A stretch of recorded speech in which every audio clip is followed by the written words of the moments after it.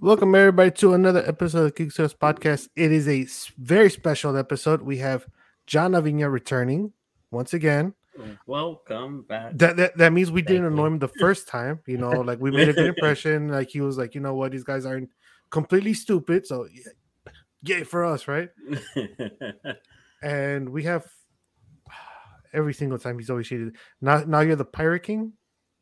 Of course. How could you not be the Pirate King? Have you not been? You haven't been keeping up with One Piece. I don't keep up with One Piece, bro. Like it is too long. Like I am on episode 7. I'm trying to burn through it. Like I'll have it on, but there's so much of it that I walk away and I come back. I'm like, what did I miss? All right, I'm still on episode 7.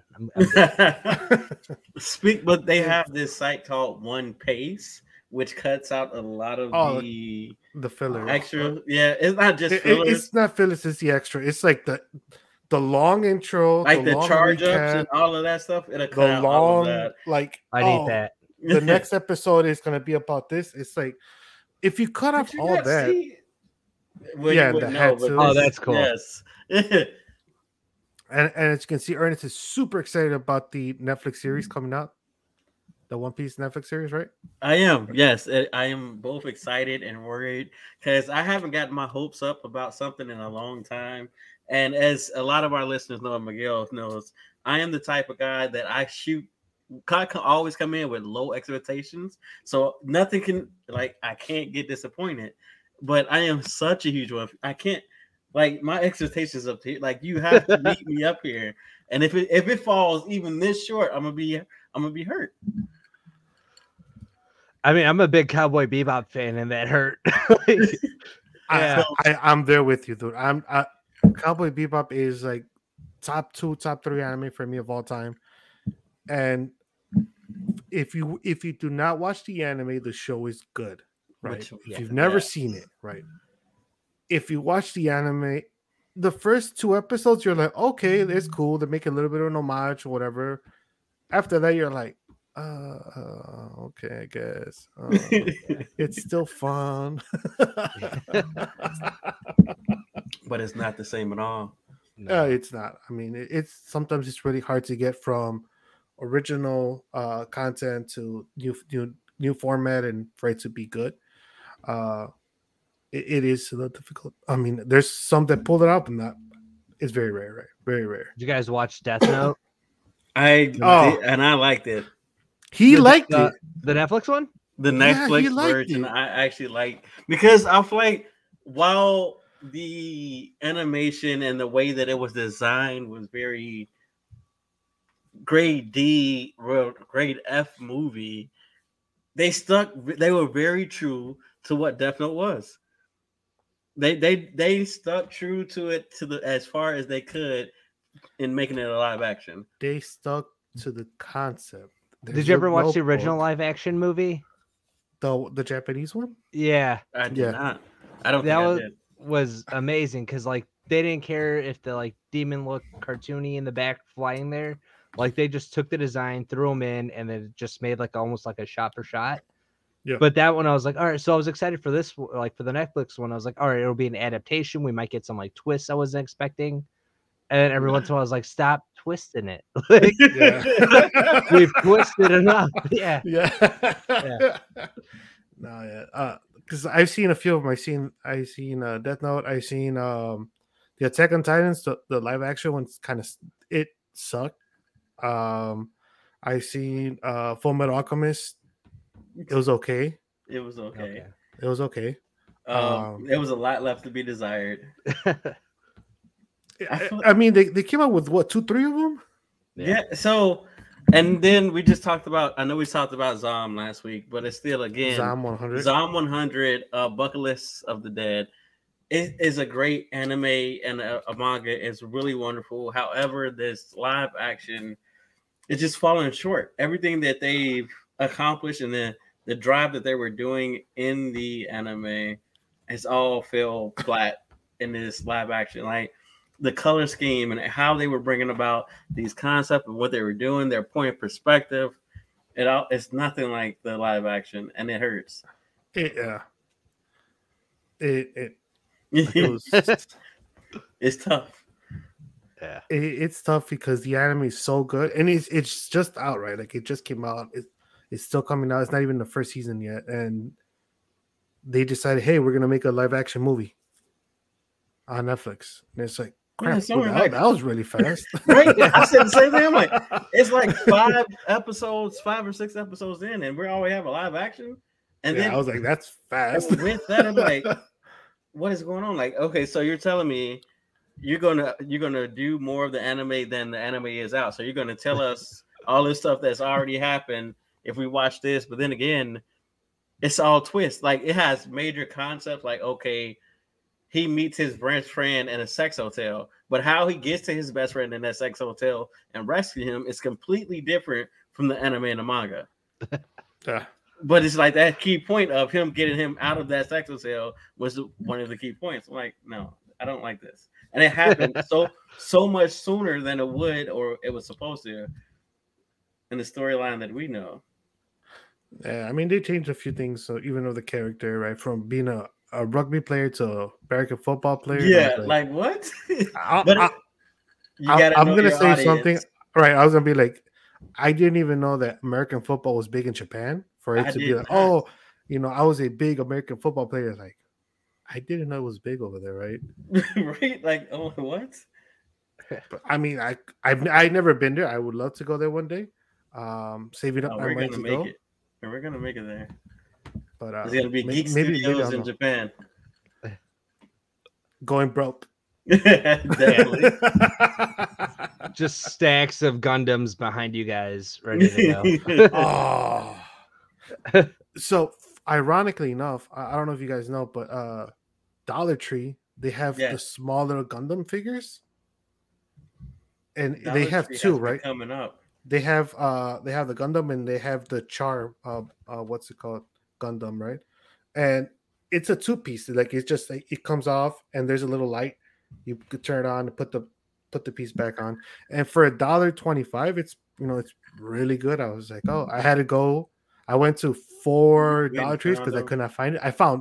I finally found two of the same one, and of course my kid's like, oh, I'm keeping one of them. So Yeah. so I technically only found one now. I gotta get But one. they're for again $1.25. They're cool, and I Yeah. know they have. I've been curious, and I bought the comic, but I have not read it. But Dollar Tree has their own line of toys, right? It's called Final Fate, Final something. And they even came up with their own comic for the toys.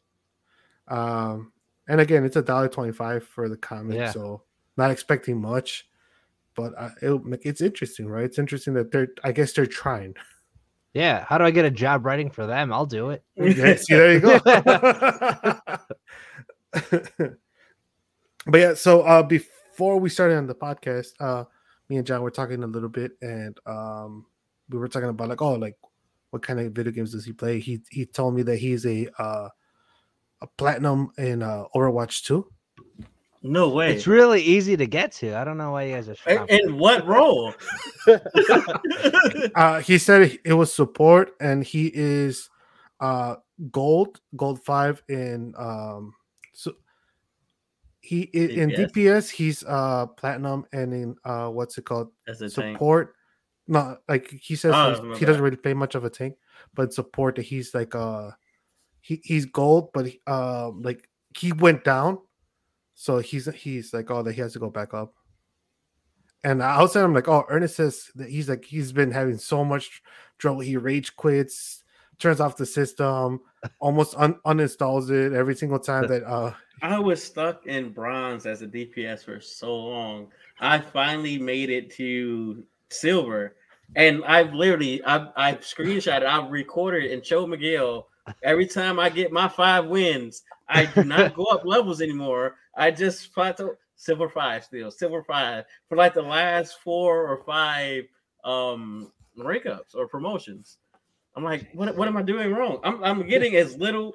I'll have 3 losses, 2 losses, or 1 loss, and I'm still not moving up at all. I'm like, I don't know what I'm doing. John will show you one day. It's all right. Yeah. We're switching over to Baldur's Gate. I don't care. Oh, Baldur's Gate. Yeah. Are you guys doing that on PlayStation or are you doing that on PC?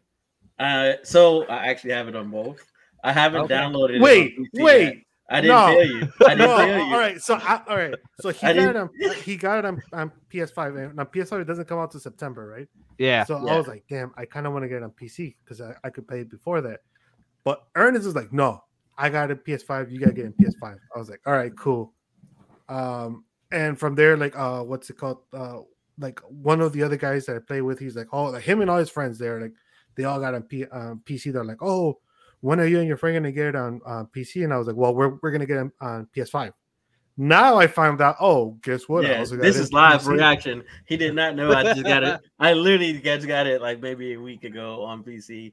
And what I found out is I can't download it because it's 100 and something gigabytes of RAM. I don't have that. I have like 100 gigabytes. So I'm like, I don't know what else I can delete. I would literally have to delete 90% of everything. Like I deleted every file, every video, everything unnecessarily.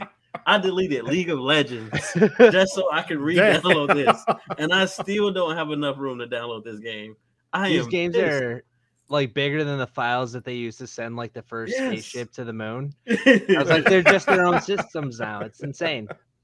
Yeah, it's every time I like hop on to play a game now too. I know it's like a meme thing, but like I turn on my system, I pop in a game. I was like, today's I'm gonna play. It's like, all right, well, you got to do the software update. Yeah, the gigs. I was like, why? What did you? It's a whole new game that you just uploaded. Yes, honestly, I stopped downloading Call of Duty just because of that. Every time it was an update, that's an entire 60 gig, another 60 gigs, another 120 gigs of memory. I'm like, for what? I'm not even getting that. Like, it's not even worth it. I'm not playing a campaign. Nobody ever plays a campaign. I wasn't playing zombies at the point. I'm like, what is it? I'm just playing multiplayer. I don't need all of this. Whatever. Which I think the new zombie game or the new Call of Duty zombie game is gonna be in Chicago. Is it?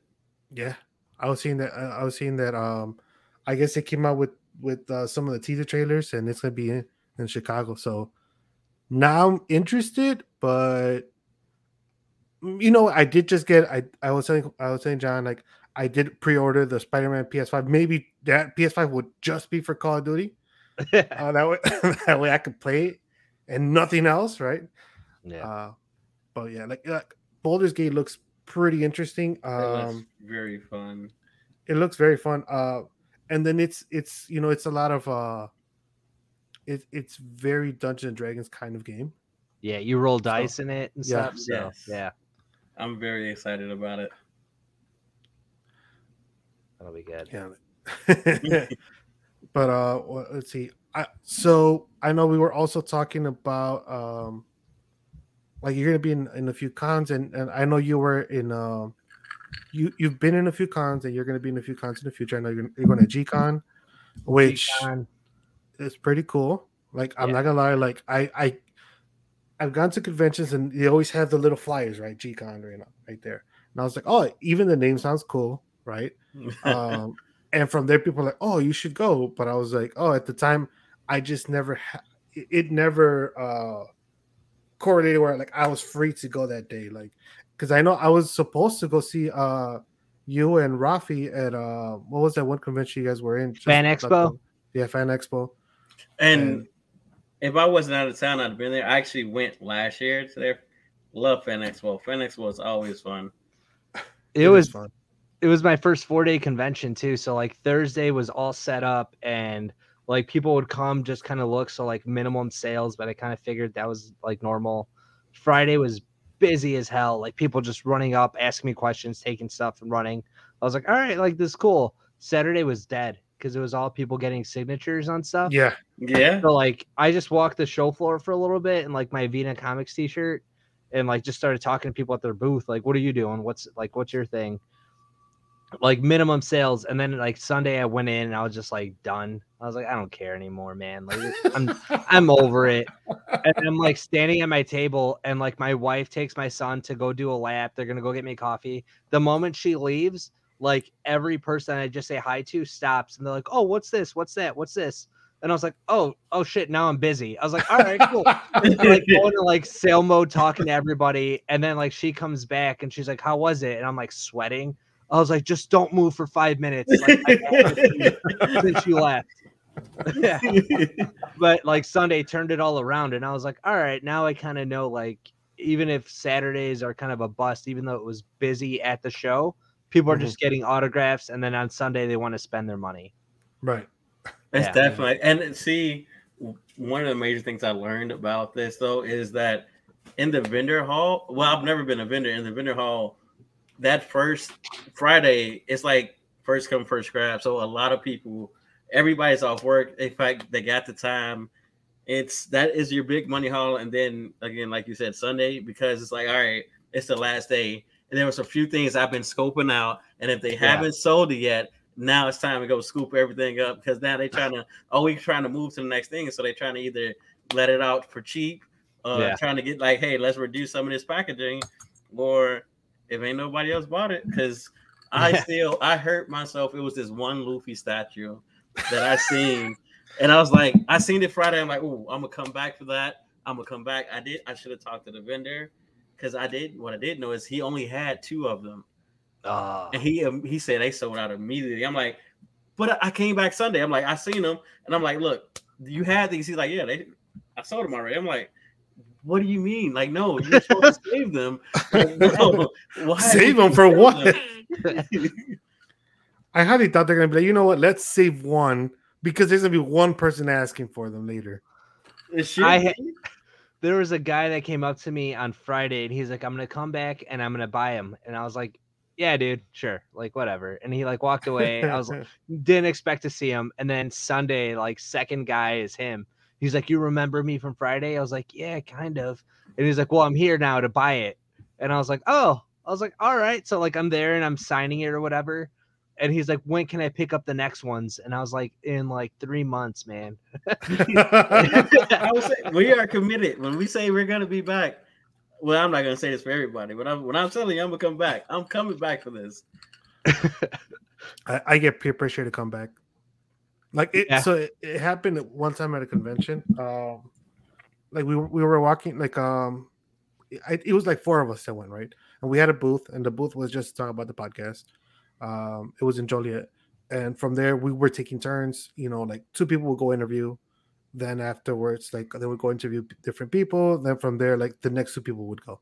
So I was walking the floor, and there was this Stranger Things shadow box, right? And it was pretty cool. Like it was right when Stranger Things first started, and I was like, "Oh, that's really cool." He's like, "Oh yeah." I'm like, "Oh, how much is it?" And I think it was like $90. I was like, "Oh, it's so steep, right?" So I was like, "Oh, that's cool." He's like, "Oh, like, are you interested?" I'm like, "Oh, I'm not sure. I'm like, I might come back for it." But I just said it to like, okay, yeah, I might come back, you know. That's your escape. That's right. So that was my escape. My like one of the guys comes back to me, like Mike, he comes back, he's like, "Hey, are you gonna buy the shadow box?" I was like, I don't think so. He's like, "Well, you might have to now." I'm like, "Why?" People went up to him, they're like, "Hey, can I see this?" And he's like, "Oh, it's already sold. The podcast guy is gonna buy it." I was like, I was like, I never said yes, but I guess I never said no, which is a bad habit of yours. Which is a bad habit. That's how. What was it in Indiana? Like I almost got stuck buying the Nintendo Godzilla? system. Oh no, was it the Nintendo? Yeah, because it was the Nintendo with the Power Glove and everything. but it was like $350 or something like that. I was like, oh. But yeah, that's a habit of mine. I'm very easy. Like if I like something, I jump on it, right? If I like something, they're like, "Oh, it's this price." I'm like, "Oh yeah, I'll be back," you know. But you could, I do it in a way you could tell I'm not gonna buy it. But I guess people are like, "Oh, he's definitely gonna buy it." I was like, "Oh crap." I kept telling my wife, I was like, if I see the Ninja Turtle 2-pack where it's Shredder and Splinter, but in their human forms, so it's like Hamato Yoshi, like they had that, and I told her I missed it at Target because I put it down, and I was like, if it's here the next time I come, I'm buying it. I went back, it wasn't there. I was like, well, it wasn't meant to be. If I see it at a convention, I'm buying it for sure. I went, and the guy's like, yeah, it's $150, and I was like, I know I said I'd buy it. but I got no shelf space. So, yeah, that's also happened to me. It's like I wanted to buy something, but when they hit me with the price, I'm like, I know where you get this stuff from. I can just go get it. I'll just order it, and it'll take a month or two. But it'll be way cheaper. Yeah, like sometimes you could find it from the vendors. Sometimes it's like they're out. Like it's a limited edition. So those limited editions, they really check up those prices. Yeah, and I've been a victim of that a few times. So, but yeah, if you like something, fuck it. Yeah, I had to sell a large portion of like my comic book collection to like make the comics, and then the guy that bought them from me was there. So I'm walking by and I see my Galactus on the wall, and he's like selling it for like $1,200, which wasn't what he paid me for it.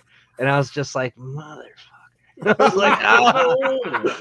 But then like I'm looking and I'm seeing like a lot of my books up there, and I was like, all right, if I win like an Eisner and someone buys a comic and makes it a movie, I'm coming back and I'm buying it from the guy next to you. Yeah. I was like, that'll be it. I was like, all right. Yeah. But yeah, like, so I know that you were there. Rafi was there too. Like, he's also a good friend of ours. I'm not sure if you'll hear this, but like, cool ass guy. Really loves to talk though. Amazing guy though. Like, he's a storyteller. He is a crazy. He's a. His stories are like almost M. Shyamalan movies where you don't know where they're gonna go, right? I know we had him in the podcast, and first time we met him, there was another guy that was in the podcast, what's it called, that was with us, and we're like, hey, it was his first time opening and interviewing somebody. We're like, we're gonna let you lead. He's like, cool, and we're like, you know what, you could lead with Rafi, right? We should not have done that because Rafi had a field day with him, right? Like it was amazing. It was a 2-hour episode, and I think we had to cut it. We had to cut it because we're like, all right, we're going on 2 hours. Let's cut the episode. And which, by the way, he did hit me up saying he has to do the other part of the episode, so there might be another 2-hour episode coming soon. But yeah, it was. He's definitely a character, man. Like, he's really cool. When I first started doing this, my uncle put me in touch with him, and he was like, hey, send this guy an email. He's worked on comics. He knows comics. Talk to him. So I messaged him on Facebook, like, hey, I'm John. I'm Neto's nephew or whatever. Like, this is what I'm doing. And he's like, all right, cool. Like, shoot me a message to this email, and we got it. I thought I sent it, and I thought he just never responded. So I was like, okay, like, because that happens. I was like, it's fine. So I went on, started doing it. Now I got all the comics, and he runs into me at a convention, and he looks at my sign, he walks away mad, and I was like, okay. And then like a little while later, I see him with his phone taking a picture, and he walks away, and I was like, all right, like maybe he liked my sign or something.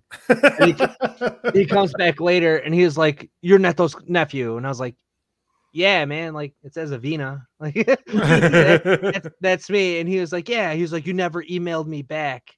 And I was like, oh, I thought I sent you that initial like onboarding email. He's like, nothing. So I like went in, and it's under my outbox. What is it? Yeah. Oh, draft floating. Yeah, in my draft. Never sent. And I was like, so I started apologizing. He's like, well, you didn't need me, did you? Like pointing to the comics. And I was like, well, I'm still here trying to sell them. So yes. I was like, any advice you have? And then he looked at all the books. He's like, how long have you been doing this? I'm like a year. And he's like, you did all this? He's like, you're doing too much. And I was like, that's the advice I needed 6 months ago. Was like, stop. But he's like the nicest guy. Like he would come by the booth and just check on me and stuff. Yeah, and I'm like standing there stressing. He's like, you can breathe, like you can relax. And I was like, I can't. I don't know how. Yeah. He is super nice. And I'll let Ernest. I guess now's the time. Most time like, how he pissed him off, and it's hilarious because all right, so we've never had a guest pretty much like, hey, you know what, curse somebody out. So it was amazing, right? I was like blown away. So freely himself. He's very himself. He was very calm, relaxed. He was with the shits. He was like, I'm here for it, whatever. So we're talking and he's getting good into a story. And I'm just sitting here in awe. And I have to stop. I'm like, Rafi, I know you probably get this a lot, but does anybody ever tell you how close to Robert Downey Jr. you look? And he goes, "You motherfucker!" Like I never heard that before. It's because he's like, oh well, I want to say, Ernest, first of all, fuck you. I was like, duh, oh, shit. And then he explained why. Like there was a whole story of somebody pointing him out, like a girl pointed out to her boyfriend, like, hey, look, the guy looks like Robert Downey Jr. He looks like Iron Man. And the guy was like, oh, he looks like a cheap generic version, like a great value version of Tony Stark. So because of that, like he's every time you point that out, he's like, oh, that's the first thing my head goes to. So which again, it was hilarious, right? Because it was out of the blue and everything. But yeah, like Rafi is he's amazing. It's all love. Absolutely. Oh, absolutely. Yeah. Yeah. Good book too. Like the Wolf Hunt? It's yes, a good book too as well. Yeah. Speaking of which, if you're listening, I never got my book or my shirt. I don't know if somebody stole it, but I never got it. He's like, that sounds like a you problem. Or what if he's waiting? He's waiting for you to reach out. Like, oh, do I still look like Tony Stark to you? No, he cut it off. He did. I follow. Well, we follow each other on Facebook and things, and he cut it off. And I commented them like, oh, you finally starting to get rid of your Tony Stark persona, huh? And that guy like knows everybody. Like I'll find an artist that's like from Chicago, and I'll like click on their profile, and first thing it's like people like that follow him, Rafi. I was like, damn, everybody. He's been in the game for a long time. Yeah, that's how I felt when all of a sudden when he was out there, he was like, oh, come meet my friends, and he's like, John Avina's gonna be on this booth, this and this. I was like, wait, he knows John too? Like, what the hell? and like he kept posting every single time, like, oh, my friend John Avina is here, then this other person's here. I was like, oh crap. And it's like a lot of the people I know that he knows them all, right? And I was like, it's crazy that he knows everybody. And I did tell him, like, oh, I'm surprised you know John. He's like, oh, I've known him for a while. He's like, I actually knew him before you did. I was like, oh, thank you. I was like, thank you, Rafi. He did read the like first version of Lockjaw, and he was like, yeah, this is cool. And I was like, yeah. I was like, all right, someone thinks it's cool. And then that's when he was like, send me an email and we'll talk. And then I thought I did it. Bumbled it. Yeah. And it happens sometimes where like, somebody would be like, hey, don't forget, send me a message about this and we'll hook it up. And I'm like, all right, well, don't be desperate. Like, do it a few days later. And then it's like a week from hell, and then it's like a month later. I'm like about to fall asleep, and I was like, that email. Oh yeah, yeah. That happens a lot, even at work now. Like, there's emails that I open, and like I leave them on the screen, right? And I'm like, oh, cool. I gotta eventually get to this. And then I just never do, because either I turn off the computer, or since I work from home or from what's it called, the office, when I change VPNs, it automatically it removes everything that's on my screens and stuff. So that's tragic. And then I forget to go back, right? And sometimes I just close all tabs when I have too many open. I close everything, emails, chats, everything, and then I'm just like, crap, what was I supposed to do now? Hey, you know what's weird is I used to have such a pet peeve about people having thousands of tabs open. And but the longer I'm in this IT career, I find myself, I'll stop and like, why don't I have 20 tabs open? But then I'm like, oh wait, I can't close that because I need these. Yeah. So I got to move them to different windows, and like instead of just having one window with 1,000 tabs, I will have like 4 different instances of a window open. Yep. I'm like, all right, I have 5 tabs here. Like I need this. And I'll try to organize it by whatever I'm working on. So only tabs that are devoted to what I'm working on is open in that window. And then I'm like, all right, if I'm done with this task, I'll just close the whole window. Like, all right, we're good with that. Move on to the next size.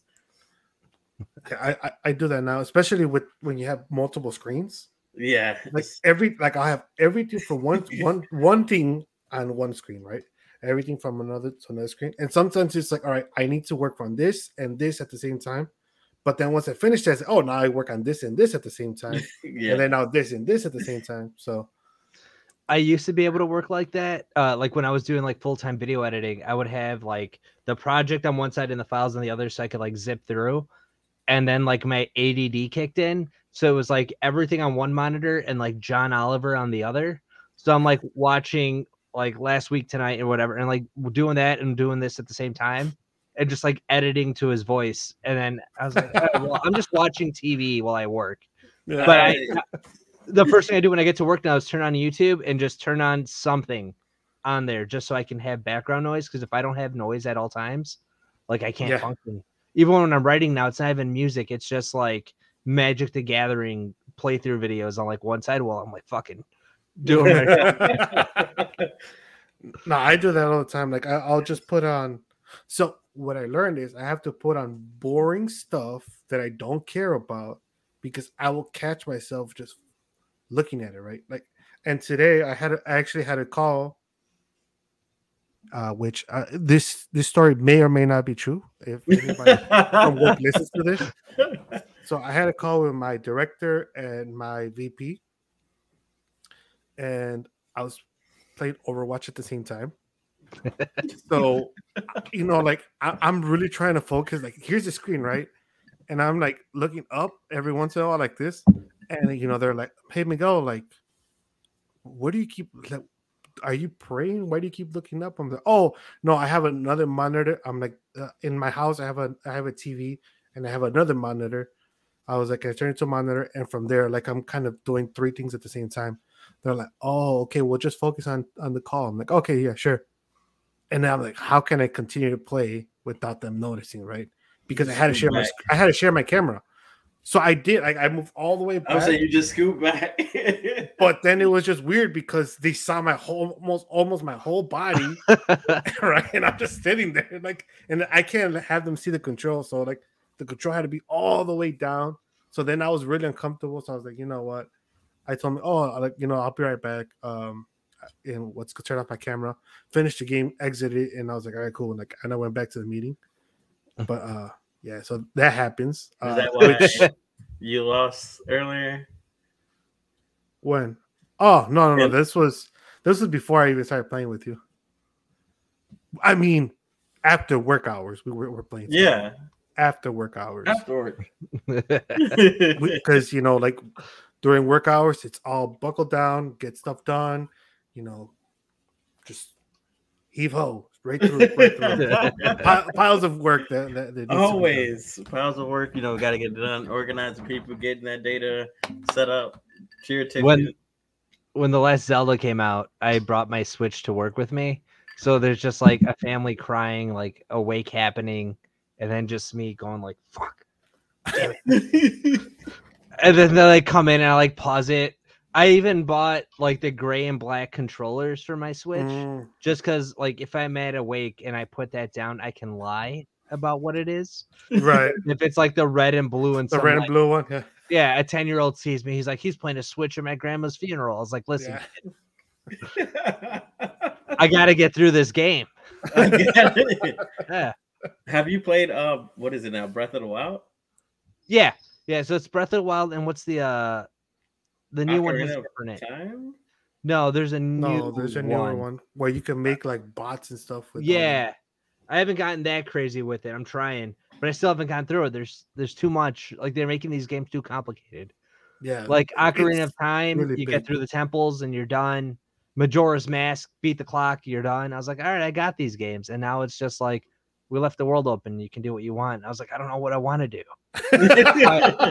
I have 8 jobs in real life. I don't know. I have no direction. Like, help me. That is, we can talk about that now, though. Like, open world games, how they evolve over time. And I used to be a fan of open world. Like, I used to love the fact that I didn't have to follow the storyline. I can go do 1,000 side quests and then come do the storyline when I wanted to and then be overpowered. But now I agree. Like, open world games are so open, they never really end. And it's just some games, right? Because in Diablo 4 they fixed that where I did the exact same thing. I went out, bunch of side quests, came back. I was already like level 30, and I was like, all right, now I'm going to do the story. And when I go to do the story, all the enemies are level 30, just like me. I was like, crap, this is the first story, like first part. I was like, I'm supposed to be overpowered. Like, this is not fair, right? But I also like that.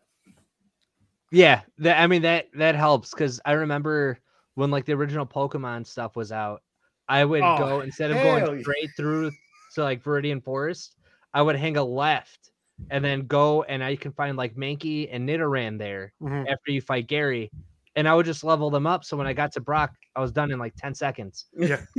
Like if I didn't pick Squirtle or Bulbasaur and I had like Charmander or something, I was like, I'm gonna be screwed because it's just like Scratch and Ember for like 50 rounds. So I picked up those guys, learned double kick, and then I was like cheating the game. So like my son found my Game Boy and I grabbed it and I turned it on, and I was like right at that point the last time I played it, and I was like, do I do it the right way? Do I just go straight? So I haven't made the decision yet, but the Game Boy is right here, and every time I look at it, I was just like, but I'm too blind to play it now. Like my parents would tell me when I was little, like, hey, move the screen, you're gonna go blind. Now I'm looking at it and I got like all the way out here. I'm like my dad texting trying to play this game. Yeah. But I think everybody did that. I think everybody, like, I know for sure I would do that. Like I would pick Charizard, but by the time I would get to Brock, I was already like level 40. Because I would spend days just grinding, just like going through the tall grass, just fighting everything, you know. So by the time I got there, I was like, all right, I don't care. You think you could beat me, you can. I would get to Misty and I was like, my fire Pokemon's gonna beat your ass now because he's like level 60, right? Like he knows fly. We got it. But that brings up my point up. Well, that brings up my next question, which is pay to play.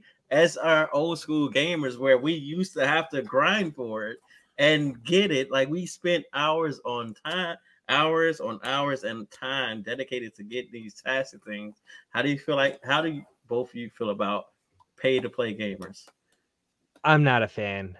Like, I think you got to do some of the work. I get like if you're like super casual about a game, you just want to jump on and be competitive.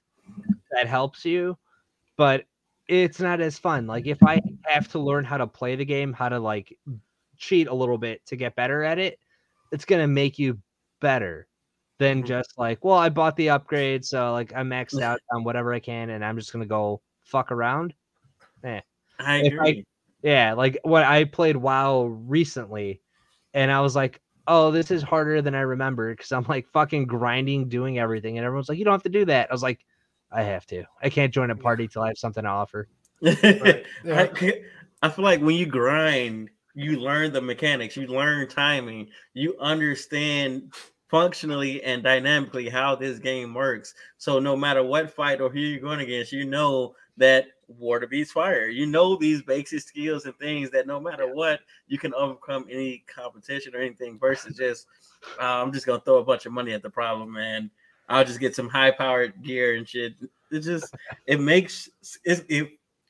Skill is a real thing, and I feel like it's underestimated. Right. Technical skills and technical executions, which is why I still enjoy Rocket League, because no matter how much you pay, skill matters.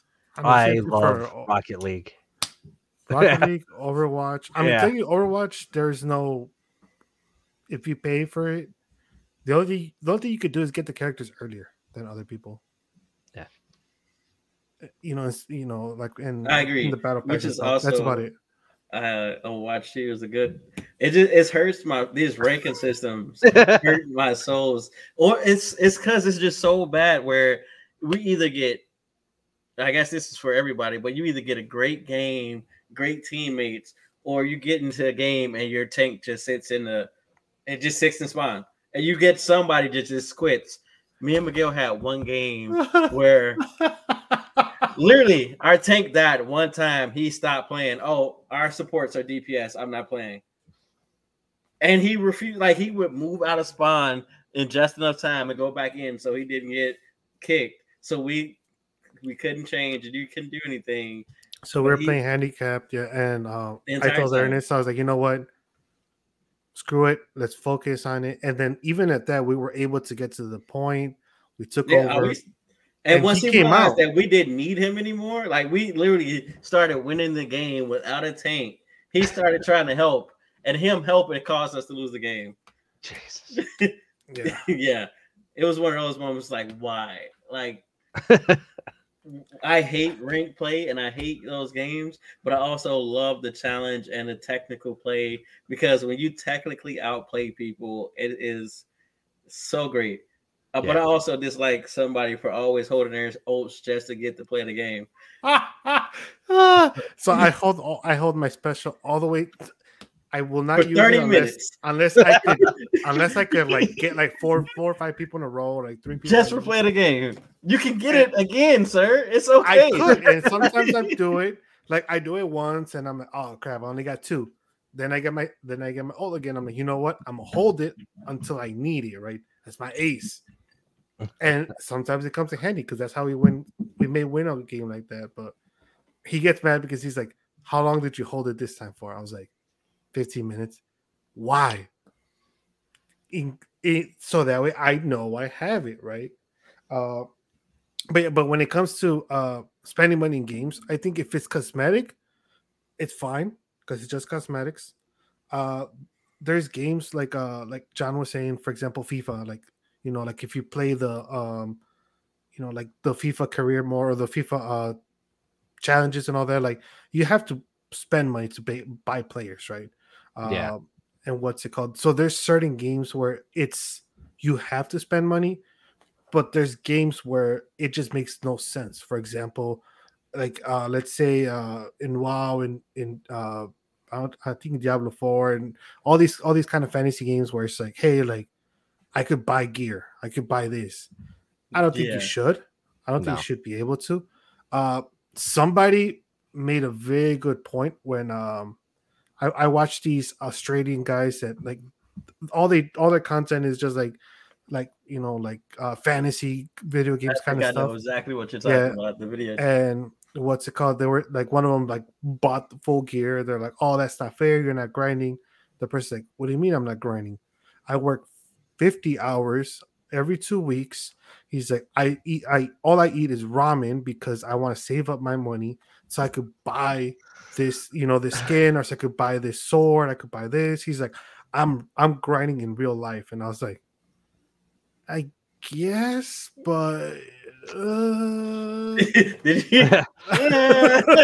Because it's one of those like technically, but at the same time, it's not the same thing, right? No, grind for something else, man. Like if you're breaking your back in real life, get some real money life stuff. Yeah, get a real sword, a real plate of armor. Go to the Renaissance Fair and meet people. Exactly, change your life. All those LARP, LARP groups, live action role playing. I've been interested in going to a LARP. When we went to LodgeCon, there was a LARP group, right? And they're like, hey, yeah, everybody could come out, this and this.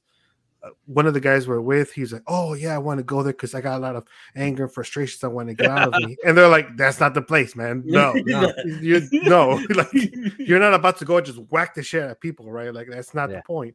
He's like, oh, I thought you could just like go in and just like start swinging. He's like, no, it's not like that. No, that's not what it is. One of the first movies I ever wrote was called Save the Princess, and it's about a group of LARPers. It's like Goonies meets LARPing. So it's like about a group of LARPers that find a treasure map to where these bank robbers hid gold out on this field. So they're playing through the tournament, trying to find where the actual buried money is from like this bank heist in the 80s. So it's like this big nostalgic throwback set in like this little fantasy role-playing thing or whatever. But it was a lot of fun. So I was like doing research and I got to go like see LARPers and all that stuff. Mm-hmm. And there's like, no matter how nerdy I am, I didn't feel it. Like I was, they would throw comments out at me. I was like, who? And then they would like tell me all about it. And I was like, my man, I don't know who you're talking about. I was like, I've played Dungeons and Dragons. I was like, I'm pretty familiar. And then they'll be like, oh, this book came out in the 80s. I was like, you're younger than me, man. Like, buy the new ones. Talk to me at my level, because like now I know how like my parents and like my wife feels when I like getting super nerdy. I was just like, oh, I'm gonna give you a wedgie. You hit that point, and I have to do it. It happens a lot. Because so we're all big nerds, we're all big geeks, but there's always people that out geek or out nerd you, right? Yeah. And there's some people that take that very seriously. Where if you're like, oh, like I like Marvel movies, like or like I like Marvel comics. There's people that are like encyclopedias. They know every single thing, and they'll test you. And I'm like, I never say I'm an encyclopedia. I just say I like the comics. I read the comics. Obviously, I don't have time to read all of them. No. And every other comic changes the story of the previous comics that happened years ago. So I was like, it's just too much, man. But I went to the comic book store and I was like, all right, this is the year I get back into X-Men, because like it's been a hot minute. So I went, I was like, there's 13 teams. I was like, and like Nightcrawler has like an Elseworld thing where it's like Miles Morales as Nightcrawler, or Nightcrawler gets So I was like, well, that sounds awesome. And they're like, well, that doesn't really tie in. I was like, but it's still a cool book. And then I'm looking at all the other books. I'm like, there's too many here. Yeah. I was like, where do I even start? No. And like me 5 years ago would have been subscribed to all of them. And just, I could have told everybody like, well, this is this and this is that. And now I'm looking at it. I was like, I don't know. I'm getting this Nightcrawler one because it looks awesome. And I hope to God it's not a tie into something else.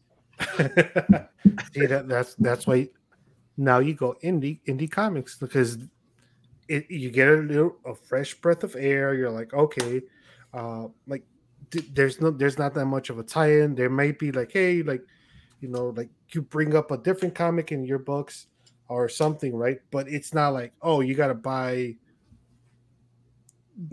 15 issues to get to this and to understand People kept asking me, they're like, so are your books gonna like cross over in a big mega event? And I was like, one, I can't afford to make that. Like it's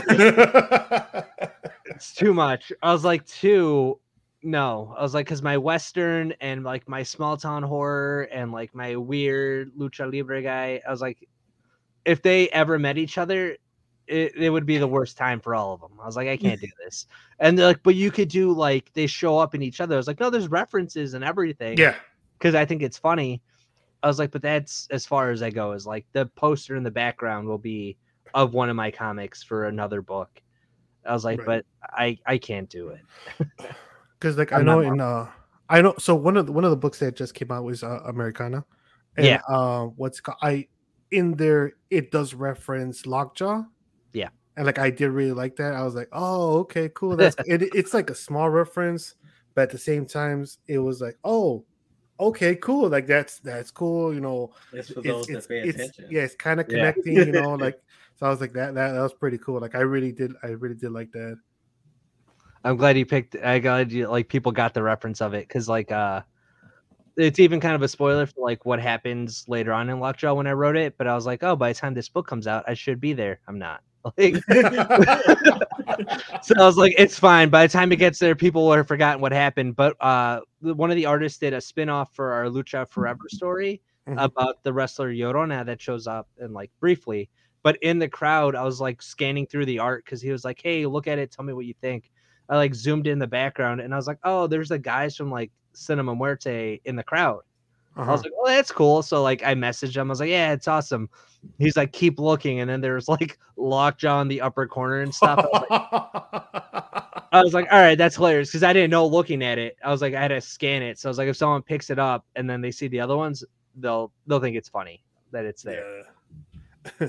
But yeah, so like I know Americana just released, right? Yeah, so we had it in time for Fan Expo, but it literally came out on Friday of Fan Expo. I ordered it like the week before, but it's like all in the span of 2 weeks. I got it colored, lettered, and out the door.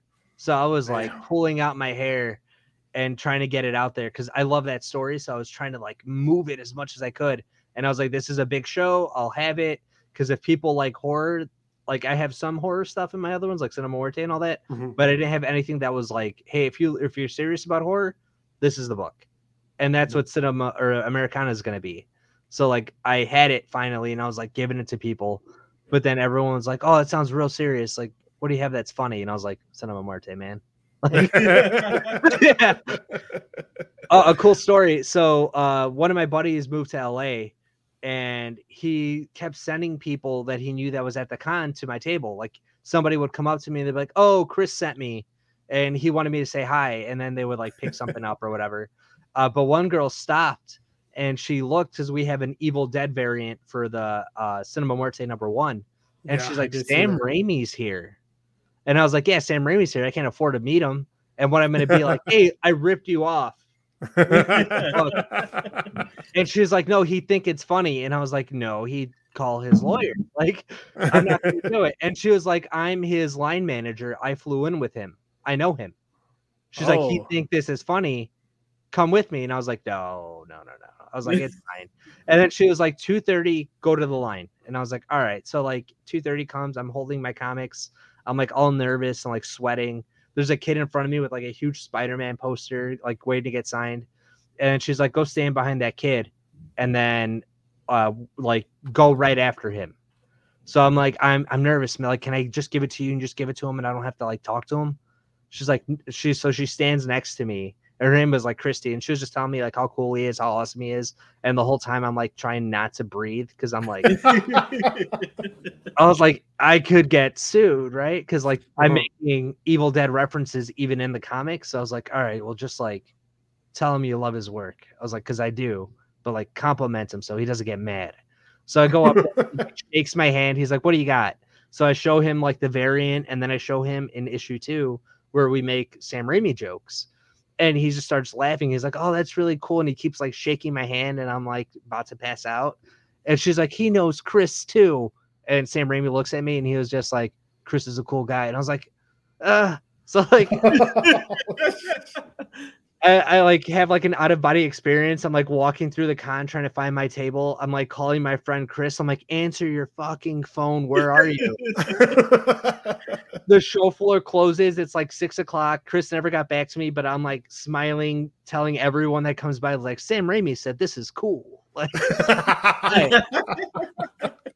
and then Chris calls me back and he was like, "Hey, what happened?" And I tell him the story. He's like, "Nice." I was like, "You knew?" He was like, "Well, I sent her to your table." And I was like, "Oh." So now I owe him like my next child and stuff. That is amazing. Yeah. That is cool, man. See, now you could actually put that on whenever you want to market the comic, like approve quotes. You like how like Game Informer they used to do that. Yeah, like when they put in quotes like under it, Sam Raimi. 10 out of 10. I was at Columbus, Ohio for a convention, and like I was on the phone because I took Scott Snyder's writing class. So part of it's like you get a one-on-one pitch with him, and he had read the first Cinema Muerte, and he was like, "It's really fun. It's kind of scary, but he's like, it's a fun, good comic book." And he just told that to me on like the phone, and I was like, "Is there any way like I could record you saying that one more time so I could stop people at the table?" And he just kind of laughed and left it alone. But I was like dead serious. So like, I tell my wife the story because she's like 5 feet from me, but she doesn't care what's going on. So we get to the table and there's a guy in a Batman shirt, and I'm like, I have to hard sell him because the guy's like just dicking me around. And then my wife just looks up and she's like, "Scott Snyder was on the phone with him earlier and he said that it was cool." And he's like, "Well, if he said it was cool." I was like, "I've been here for 15 minutes, dude. Like, you've read half of it." Yeah. It's approved by Sam Raimi and by what's it called? By Scott Snyder. See? Yeah. There you go. So I gotta get a little plaque. Like Game Informer. There's one. Yeah. There's two. See, there you go. Yeah. Geek Studios endorsed. Yeah. Geek Studios endorsed. I need your little label. I'm gonna put it on like the inside of your logo and be like, See, there you go. See, yeah. Put that. You put Chris also. I know Chris. You know. Yeah. The amount of times people would come up to me and be like, "Are you Johnny?" And I'm like, "Yeah. Why?" And they're like, Chris sent me. I was like, oh, thank God. I started. Depends on who asking. Yeah. Well, one was like I knew it was his buddy, but like me and him never really communicated. Mm-hmm. And like the guy had a few drinks in him, so I was just like, because I could see from a distance, I was like, I'm not gonna say hi. I'm gonna avoid it. Right. Then he looks at me and like stares at me. I was like, oh, he's trying to figure out who I am. So I gave him like the Mexican hello of like, yeah. And then like he comes up, he's like, you're Johnny, and I was like, yeah, and he's like grabbing all the books, and I was like, oh. He's got like the cup in his hand. I was like, oh, my man. Yeah. But so real quick, would you mind giving a description of what Americana is? Yeah, and you could even give I would say you could give a description of for the people that are listening, like a little bit about Cinema Muerta, the second issue. I know that one just dropped too. Yeah, which phenomenal. Like we got a chance to read them.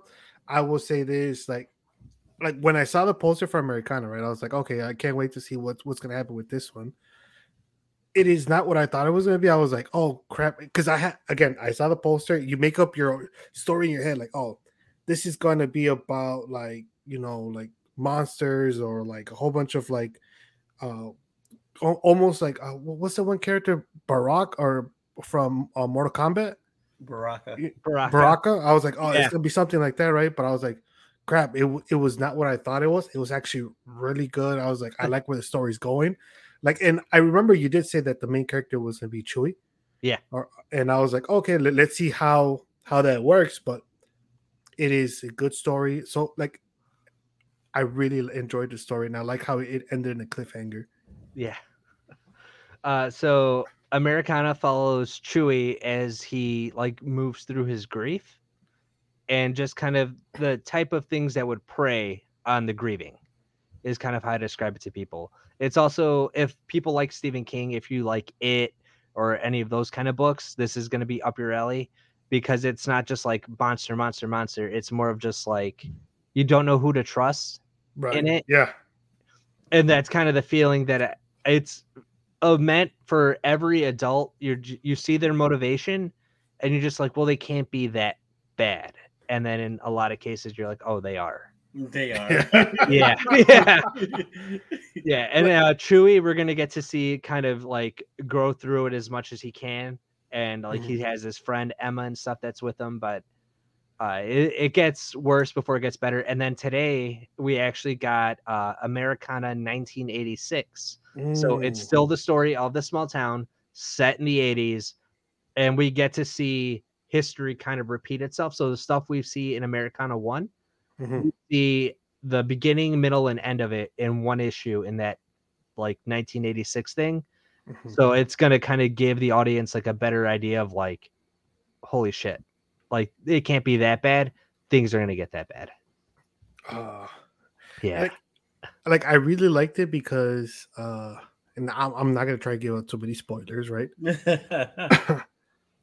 There's a character, right, that's always around Chewie. And I was like, wait, is that? And then I was like, oh crap, it is that person that I thought it was. But at the same time, that character looks so like, oh, like loving, but then all of a sudden it looks so terrifying. I was like, oh shit, is that good or bad? Right? Yeah. And it's the context of how you see them too. So like, what was he doing in the first time you see it versus the last time? And you're going to kind of see that metamorphosis happen with the other people around him. Because like that last little meeting thing or whatever has a huge impact on who goes. Yeah. So, and then Cinema Muerte 2 takes place like immediately after the first one. So it's them dealing with like the eviction notice. And you see the John character just spiral into like this cocoon of like creativity where he's writing all of the script in one night, where he knows he's going to make mistakes in it, but he is like, that's future me's problem, which has always been his fault. And we're going to see that him trying to fix it on the fly. And then for Gwen's character in the first one, we see she's the first one to kind of get touched by this deity thing. Right. And now the deity's kind of locked into it. and we kind of the shift now isn't so much like, okay, they're just coming for the friend group for no reason. It's burrowing itself in. So what should have been like a Splatterhouse, take them out as quickly as you can story is kind of digging in roots. And that's what I like about it is, oh, we lost him. So this happened last time. His internet is really bad. Oh, okay. I don't know what internet he has. Like it cut him out. Yeah. But so we're gonna see it kind of take over the friend group in a different way, and then in 3, it's gonna kind of blow up. Yeah, because it's. So I'll say this: like I read the first American, I was like, okay, this is interesting, and reading the second one now, it's really cool, right? Because you get to see a little bit more of what's happening, the story develop. You kind of what do these deity or what does this person wants and what they're doing to get what they want, how it's affecting the group, and it's like it's so cool because it's like, oh crap, like what at the same time nobody has any clue what's going on and everybody's just trying to make a movie. Yeah, I was like, that is fantastic, man. Like yeah. See, and that's what I was thinking about it. So I feel like if it was a movie, it would start with as it opened up, it would start with the singer who's like, oh, hey, that's me right there here. And you wonder how I got here? And then it was go back and tell the story. But it was just like, it just kept progressing. I'm like, oh, wait, but how did we get back to this first point? Yeah, it's so for issue 3, it dives in a lot more into the monsters just so I can answer those questions for people already. Yeah. Like, what specifically do they want? And it's a lot of fun because it's not so much what people think. It's not like a world conquest thing. It's a very personal story about these 2 deities because they both disappear and reappear at the same time, and it's not by accident. Yeah. So, yeah. And then just how they're going to go about getting the thing that they want, which at one point it's the helm like we see like into, and then the book because of the Evil Dead references. So you get to see that. Yeah. That was one of my favorite things I put in there too, was just like, hey, we can't keep ripping off Sam Raimi. Like, we already stole the idea of a Book of the Dead. We got to cut it off there. And he was like, oh yeah, but it's so hard. Yeah.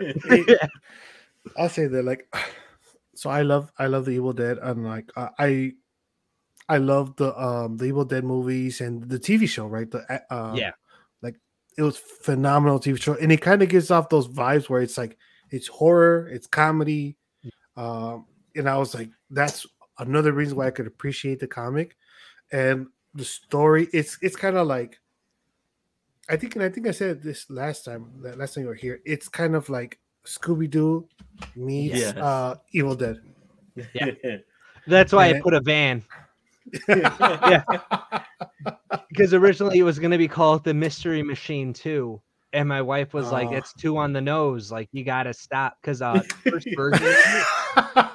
very first version of Cinema Muerte had a talking cat that was helping them out. That's why there's a cat in the first issue. But I went back and I rewrote it and I took out the dialogue. That's why there's just like a random cat for 2 or 3 pages, because it was meant to show up later and talk and like help them out. And I was like, how Scooby-Doo am I getting? Like, so I took it out, but then I had this van and a weird cat. So I was like, okay, the cat's just a cat. We're just going to leave it there. It's a reference to a book that I like. The cat's just there. And then the van, I named it the Orca 2. Because I love Jaws. So I was like, all right, we're going to do that. And that'll be my homage to like a movie. And like, there's a monster in Jaws, the shark or whatever. I was like, it fits. Yeah. It fits. And it's crazy because there's so much, like once you hear it, it's like, there's a lot of callbacks to a whole bunch of different movies and series and all this. And I think when you first read it, you may not like pick it up right away, unless you're one of those people that could just pick up things right from the you start reading something. Like, this is from here, this is from there. You have to know. It's like, okay, if I was in a mind of John, it's like every time I hit one of these codes, it's like, oh, I immediately think about this first or these events. But a lot of it is just like, okay, what did you recognize in your own life? Like, For one, I would say the L and your finger and thumb in an L shape of your forehead. What's the first thing that you think of? Smash Mouth. Yeah, I think of Shrek. Shrek. Well, I mean, Smash Mouth was from Shrek. Yeah, I mean, I know, but it's just one of those things. It's like, yeah, we all got this. We all heard the same lines, but you think about it in different aspects. Right. I was like, because I'm sure people would think of Fortnite or Griezmann, the soccer player, the celebration.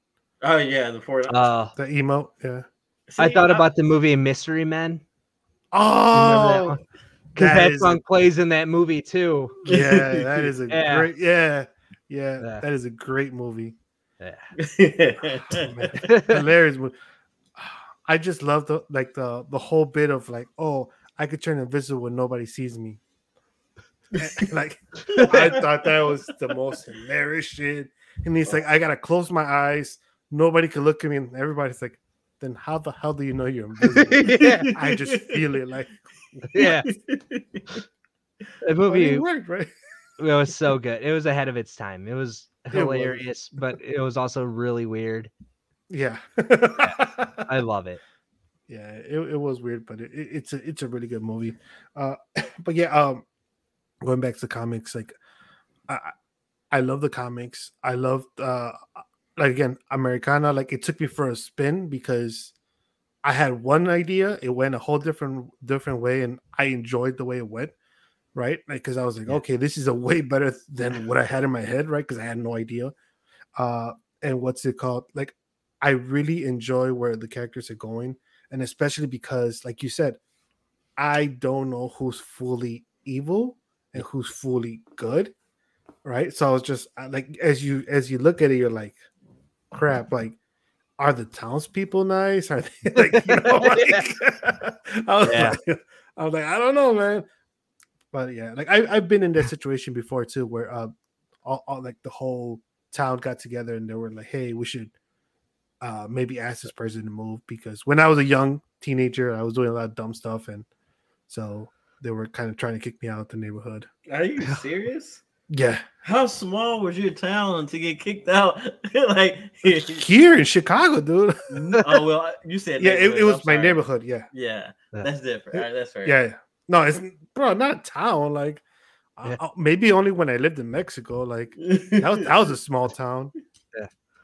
If they're mad at you in Mexico, though, they'll tell you. I was only there for like a week when I was little, like doing stuff, and by the like last day, my like grandparents' neighbors were like, "Your grandson can go. We've had enough." And I was like, all I've been doing is like kicking the ball at the wall, and they're like, "Yeah, that's our kitchen." I was like, "Oh shit."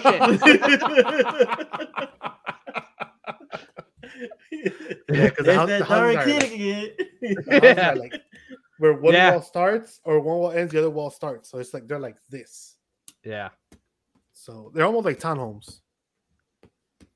Like, and everyone's real specific about where their spot ends and the next one begins. Oh my god. there is generational fights over that. Like, my fence goes up to here. Like, no, your fence goes up to here. Like, no. And generational fights, dude. Like, yeah, I know, because my family's still going through those generational fights over the house that my grandpa had, where the fence ended. And I was like, it's only like about a foot, right? Like, but it's the principle. I'm like, it's a foot, Yeah. Like, we have that same thing going on, and like mom gets a call every week from my grandpa in Mexico. Yeah. And he is just like, we had the perritos come and they were measuring, and it's just like not an excavator, the guys that have like the pole where they see like the lines or whatever. Yeah. And he's constantly redrawing the boundary lines. And I was like, how often do you have to do this? The line's not moving. And they're like, but then we have to get it certified by a judge, and then the judge has to get it notarized, and then they get it notarized, and then it's in stone. I was like, I'm a notary here. It's not that serious. Like, on top of all my other jobs, I'm a notary. I was like, you can do it. I was like, it's super easy, guys. Like, you just you see the line, and that's the line. And she's like, it's not that easy there. It's not that. I was like, oh, okay. And then you see what the land is, and it's just like a house, a very small little parking spot, a car that doesn't work, but it's been there so long, it's part of the family. It's in the will. Yeah. And a dog that's a stray, but we took him in, so now he's ours. Yeah. That's how it is. and just hot ass the glass water bottles out front that we can't throw away. And I don't know why. Because you gotta return them. You got to return them, but they don't come pick them up because they canceled the water service. Yeah. That's going to be in the next Americana. I'm going to call it like Mexicana. And it's just going to be Chewy in Mexico upset. with the dogs in the roof. Oh, yeah. The glass one bottles, rooster waking everybody up. Like all the way in the top of the houses and the walls, like they would put those glass bottles and they break them. So that's their anti-theft. Like that way nobody climbs over. Yeah. That's also a huge thing over there. And like, but yeah, I'm just waiting for the comic of John of a person having like 10 jobs. Like, I'm working on it. I mean, like, how many jobs do you have? Funeral director, anatomical embalmer, comic books, wedding photographer, notary. Yeah, 5 jobs. Shit. I have one, and I'm like, one is enough. One is enough. Like, one is too many. Yeah, I just don't sleep.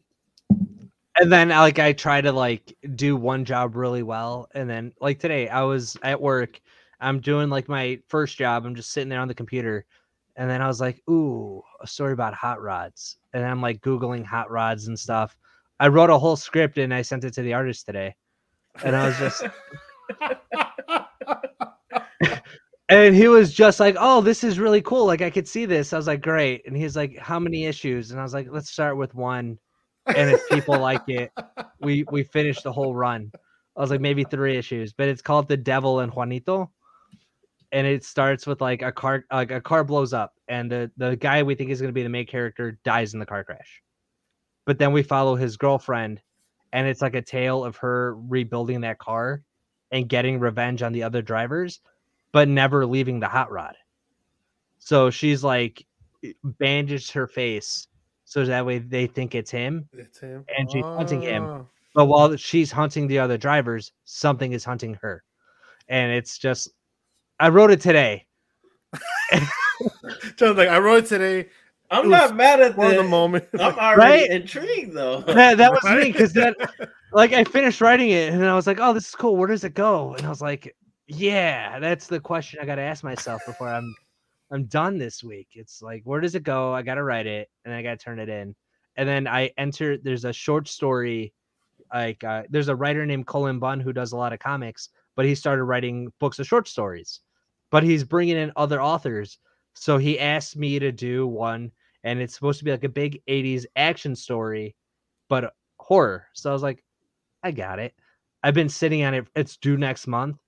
And I have like the opening sequence, like the first 30 words or whatever. And I was like, oh, I gotta finish this. You know, when like you're a kid and you have like a school project due the next day, and then you're like, oh, I need glue. That's how I feel, right? Yeah, it's just like, all right, my project's due in the morning. Oh, I need a statement. I need to print this. That reminds me of somebody, and I won't say any names, somebody that had to create a tagging strategy for his whole organization, had months to do it. And what's it called? Calls me like, hey, I got to do this in 3 days because I've just been messing around. And in 3 days, I got to come up with a tagging strategy for the whole organization. I was like, wow. I'm like, I know over here where I work, we've been trying to come up with a tagging strategy, and it's like meeting after meeting after meeting, but it's like little by little, it's starting to get done. Nah, bro, I fucked up. I got 3 days. And I'm like, that's going to be an interesting tagging strategy. Very interesting. So did he get it done? I'm sorry, did they get... Oh, yeah, sorry, yeah. He got it done, yes, yeah. Right on time. I do my best work under pressure, though. Like, I agree. This procrastination is so. I think I've been saying this for years, and I stand on this wholeheartedly. Procrastination is a disease.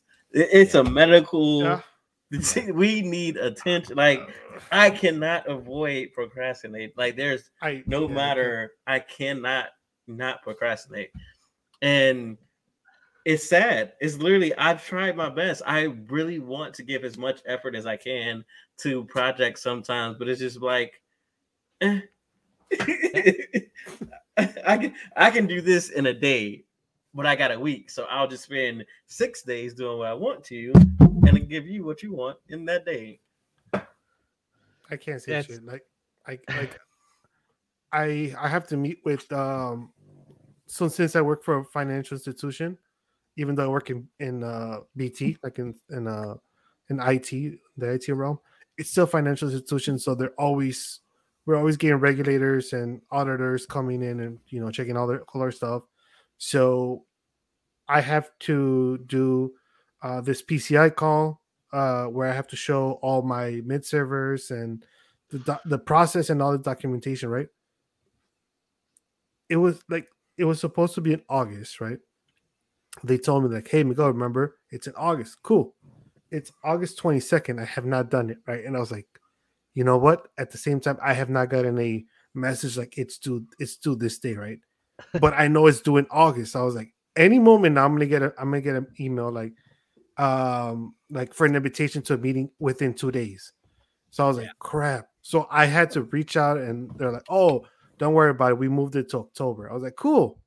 So now I get to mess around for a whole month and a half before I have to actually deal with it and create this documentation, which I mean, it's not bad, right? If I get it wrong, it's just, they'll probably charge the company a few, thousand, maybe million, that's the problem with procrastination is we don't get enough consequence to make us not procrastinate. Because if we had consequence, because we execute at such a high level that even when we procrastinate, we give them this stuff then that we did in 5 minutes, but it's just done so well. They're like, "Oh, it took you the entire month. This is beautiful. It's great." Yeah. We don't have any consequence, and I feel like that does not help.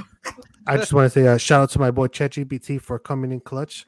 I type in the stuff because I'm horrible at business lingo, right? Horrible at that, and I type it into ChatGPT. I'm like, say I'm gonna write something and write it in a business format, so it creates the very nice lucrative words and stuff that people like. I was like, cool. So I copy it and I sent it over, and everybody's like, wow, Miguel, like it's so amazing. Like, oh, like, yeah, like, like I really like your vocabulary. And I was like, oh, thank you. I can't even pronounce some of those words, man. I'm not gonna lie. I'm not gonna lie, I can't pronounce some of those words. Because I had to read one and I was just like, oh crap, right? Yeah. So that's somebody sent me a script. They were like walking around the convention. They're like, I got this idea for a comic, and I was like, I'll only read like the first 6 pages, so that way you can't say I ripped off your idea. Mm-hmm. I was like, send it to me. So then I 2 days later I got it, and I'm like flipping through it, and I was like, yeah, this is like a Chat GPT thing. I was like, 'cause no one talks like this. I had to respond with it. I was like, there's a problem with your dialogue. I was like, no one sounds like that. And they're like, I talk like that. I was like, no, you don't. I was like, I met you. We talked, dude. Like, you don't sound like that. That's not you. But everyone, yeah. There was a lot of that too at the convention, which was weird. Like, people would come up to me with their portfolio and like start like pitching stuff to me, and I was just like, dude, like, why are you giving this to me? I'm just like a guy. And they're like, well, like you're making stuff, and I was like, oh yeah, that's true. I was like, I was like, yeah, let me see it. So I'm like looking at it. I was like, oh, great line work or whatever. Like, this is awesome. I was like, do you have any like completed books? They're like, no, it's too hard to finish a comic. And I was like closing it all angry. Like, write something and finish it and then come back and talk to me. I was like, you finish it. That's all that matters. And they're like, well, it's not easy. And I was like, I did this in a year. In a year, look at how much I've done. Yeah, it was like that Tony Stark argument thing. Like, Tony Stark built this in a cave. I was like, I sat in my like little office,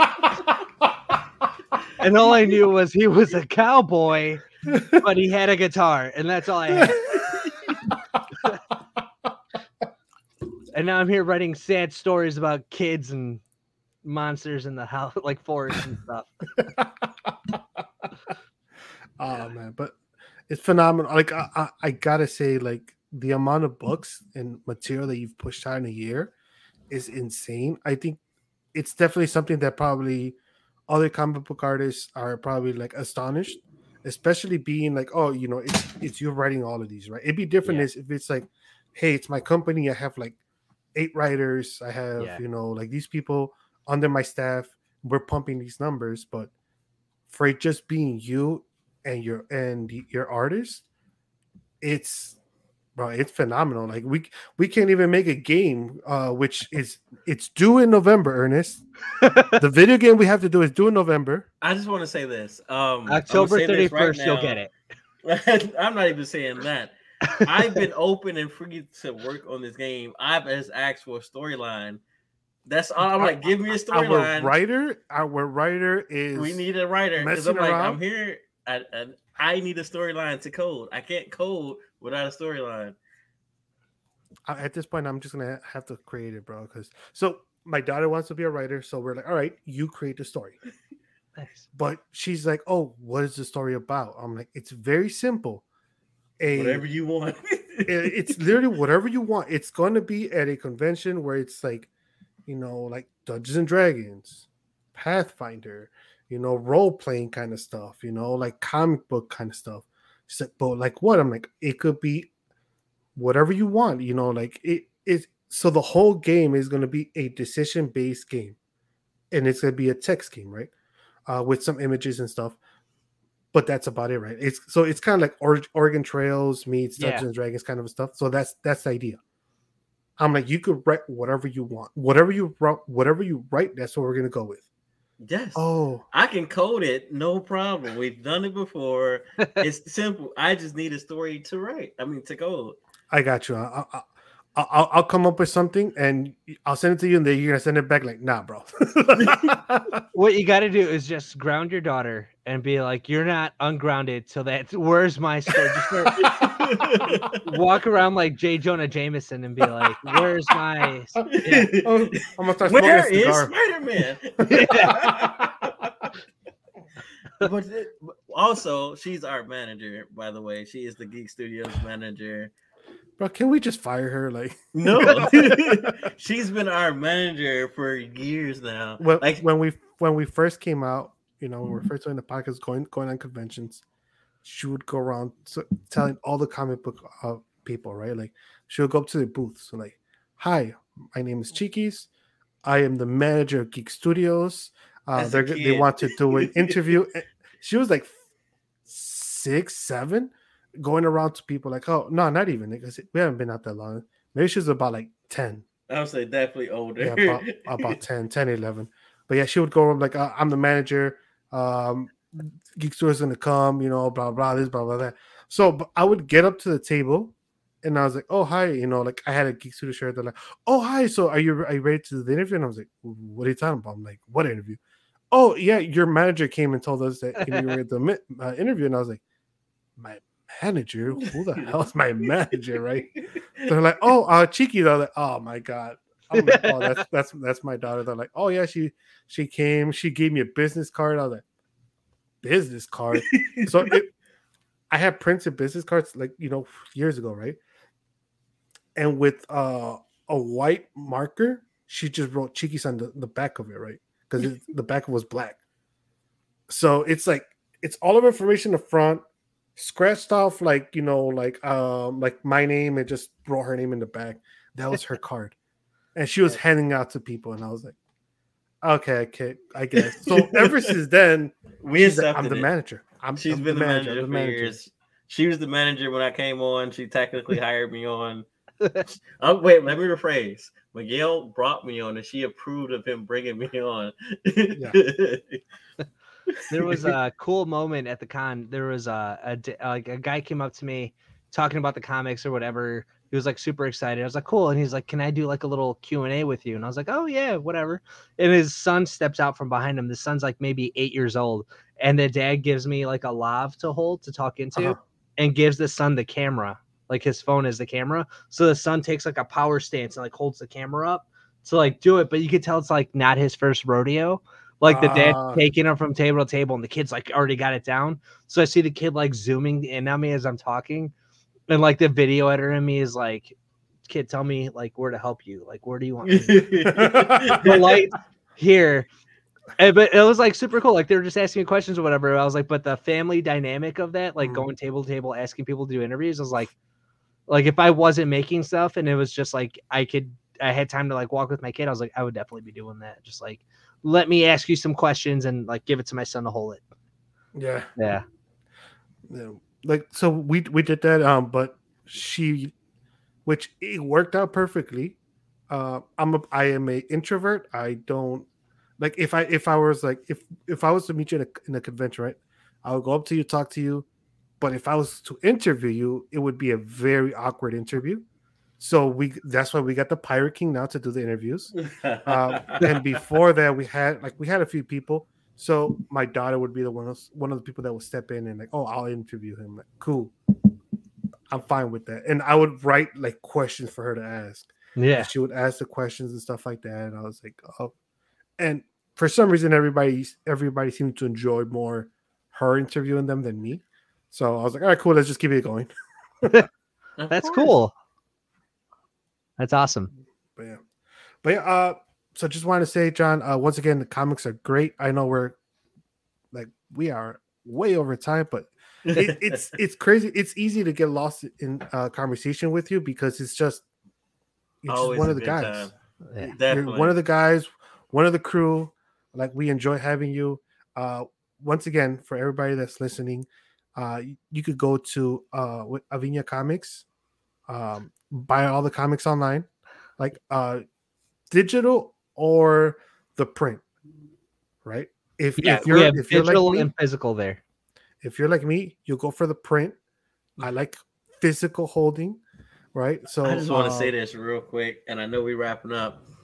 I used to have to introduce Miguel quite a bit, and one of my favorite things to say was it was always about, oh, this is Miguel. I used to always have an adjective to go with his name. One of my favorites was magnanimous. Miguel. Magnanimous. I'm like, what the fuck does that mean, right? So it's like company CIOs, company VPs are coming up, and he's like, I want to introduce you to the magnanimous Miguel Guerrero. And they're like, looking at me, oh, wow, that's a big word, right? And I'm just like, what the hell do I say? I'm like, oh, hi, like. Yeah. But we added that because, it speaks to this person. I'm like, he's the person who has a comic book collection over 3,000 or 4,000 books strong. And I always changed up the number because it was just whatever I felt like that day. Like, I feel like he genuinely has about a good 4,500 comic books. But I was like, whatever I feel like today. You know what? Today you got 10,000 comic books, which is clearly how I came onto the podcast. But it's like, he is truly a collector of comic books.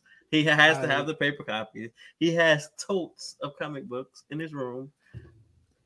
And I'm telling it all. The comic book boxes, yeah, like those long boxes. Yeah, the long boxes. I have I think it's like 8 or 10 of them just stacked up on top of each other.